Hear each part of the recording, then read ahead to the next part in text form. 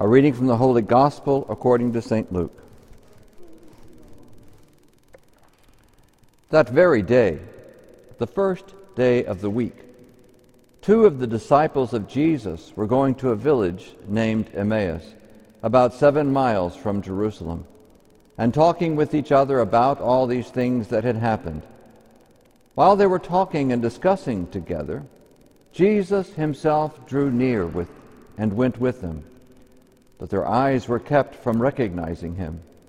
And he said to them, "What is this conversation which you are holding with each other as you walk?" As they stood still, looking sad, then one of them, named Cleopas, answered him, "Are you the only visitor to Jerusalem who does not know the things that have happened there in these days?" And he said to him, What things?"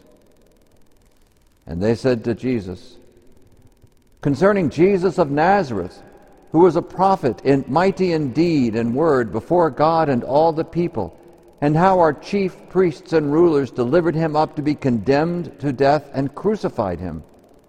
But we had hoped that he was the one to redeem Israel. Yes, and besides all this, it is now the 3rd day since this has happened. Moreover, some women of our company amazed us. They were at the tomb early in the morning and did not find his body. And they came back saying that they had seen a vision of angels who said that he was alive. Some of those who were with us went to the tomb and found it just as the women had said, but him they did not see."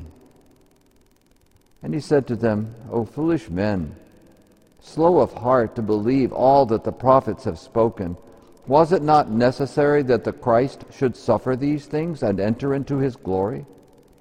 And beginning with Moses and all the prophets, he interpreted to them in all the scriptures the things concerning himself." So they drew near to the village to which they were going. He appeared to be going further. But then they constrained him, saying, "Stay with us, for it is toward evening, and the day is now far spent." So he went in to stay with them. When he was at table with them, he took the bread and blessed it and broke it and gave it to them. And their eyes were opened and they recognized him, and he vanished out of their sight. They said to each other, "Did not our hearts burn within us while he talked to us on the road, while he opened to us the scriptures?" And they rose that same hour and returned to Jerusalem. And they found the 11 gathered together, and those who were with them, and who said, "The Lord has risen indeed, and he has appeared to Simon." Then they were told what had happened on the road, and how he was known to them in the breaking of the bread. The Gospel of the Lord.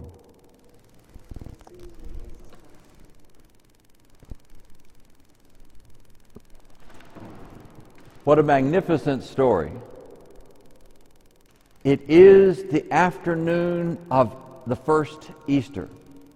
And these 2 disciples, one of whom we know is named Cleopas, we don't know the other's name, are walking to Emmaus. It's about 7 miles away, about a 2 or 3 hour journey, depending upon how fast you walk.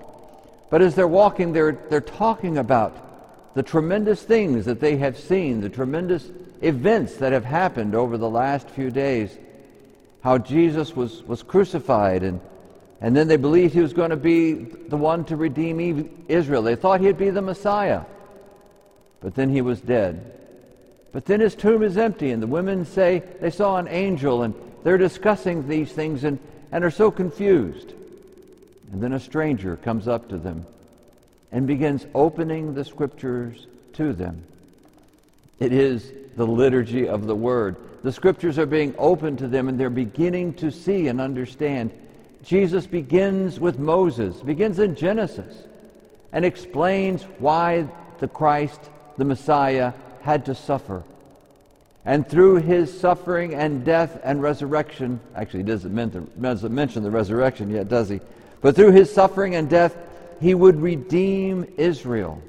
He would save all of Israel, and in fact all the world, from their sin and from their death.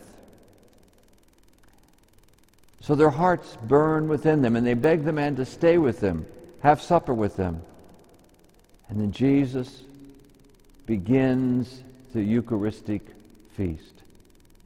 He takes bread, he gives thanks, he breaks the bread, and he gives it to them. We've seen this formula in the feeding of the 5,000. We've seen this formula in the Last Supper. It is the Eucharistic meal. And suddenly their eyes are opened and they see Jesus. They know Jesus once they receive him in the Eucharist. And that's the way our lives are supposed to be. We are to know Christ in the Eucharist. When we receive his body, blood, soul, and divinity, our eyes are opened and we can see him. But there is more to this story. Jesus is opening the Scriptures beginning with Moses, beginning in Genesis. And it's interesting the parallels between the story of Adam and Eve and this story of the two disciples and Christ walking on the road to Emmaus. I think it was St. Leo the Great who first pointed out these parallels. But in the story of Adam and Eve, you notice that it ends with Adam and Eve being cast out from God's presence, being cast out of the garden. And this story begins with the two disciples leaving Jerusalem, the city of God, and walking away from the city of God. In the story of Adam and Eve walked in the garden with God. They knew God. They saw God. They conversed with God. And in this story, the two disciples are walking with Jesus, but they don't recognize him. They don't see God. They don't know God. Their eyes are blinded. In the Adam and Eve story, Adam and Eve reach out and take the fruit of the knowledge of good and evil. They take it for themselves. But here in this story, Jesus is the one who takes bread. God himself takes the bread and freely gives the fruit of the tree of life to these two disciples. In the Adam and Eve story, it begins with Adam and Eve having a relationship with God, but it ends with them being cast out. They see themselves as being naked, as being sinful. Before, they did not see that. Here, in this story, the two disciples, upon receiving the fruit of the tree of life, they see Jesus. They see God in his glory before them.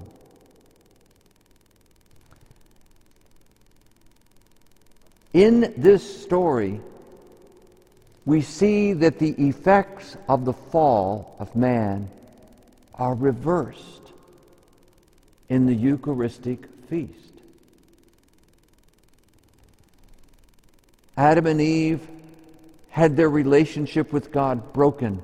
They saw themselves as naked, and they began to live according to a law of good and evil. But the disciples, upon receiving the fruit of the tree of life, they see God, not themselves. Their eyes focus on God, on his glory, as he is there in their presence, in their midst. And they live not according to a law of good and evil, but they live according to a law of love. The Eucharistic feast that Christ gives us is to reverse the effects of the sin of our first parents, so that we can once again live with God, walk with God, converse with God, share our burdens with him. As St. Peter says, cast your burdens on the Lord because he cares for you. God cares for you. God cared for these two disciples who were walking away from Jerusalem. But upon receiving the tree of life, they turn and they go home to the city of God. That is what we do when we receive the Eucharist. And all it takes for us to realize that is to, like these two disciples, take the eyes off of ourselves, off of our own brokenness, off of our own effects, lose our self-consciousness, lose our self-awareness, and become God-aware. Take our focus off of ourselves and put it on Jesus, to see Him in the breaking of the bread, to see Him in this Eucharistic feast, and to be restored to friendship with God.